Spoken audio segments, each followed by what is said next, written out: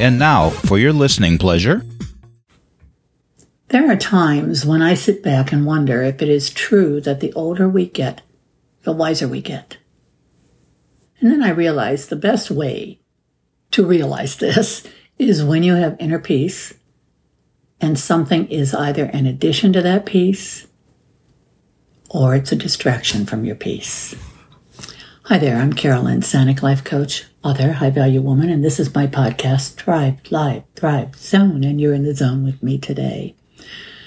Over the years in life, I found it was often easier to let go when I was younger. As I got older, letting go came with deeper thinking at times.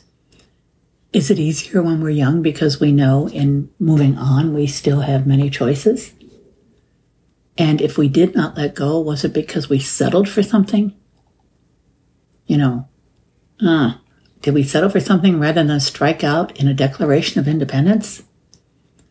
Right here, right now, I'm sharing with you the way I work things out now in letting go or making a let go decision. I weigh the peaks and benefits with how I would feel after letting go. In fact, I write them down. If the peaks and benefits are good to great, then I look for other ways to let go within the confines of what I can live with. In order to make it all fit, I set boundaries. This is what getting older and wiser has done for me.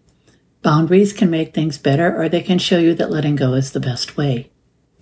We try to please people too often, and of course I talk about this tomorrow on Choose You Day. But right now I have a plan. If it works, I'll be happy. If it doesn't work, well, I can still be happy, as I have great people in my life to fall back on for support until I stand up tall again. This is Carolyn Sanic, life coach, author, high-value woman. This is my podcast, Thrive, Live, Thrive Zone, and you've been in the zone with me now for 2 minutes. Thank you all so much for listening, and that is a wrap.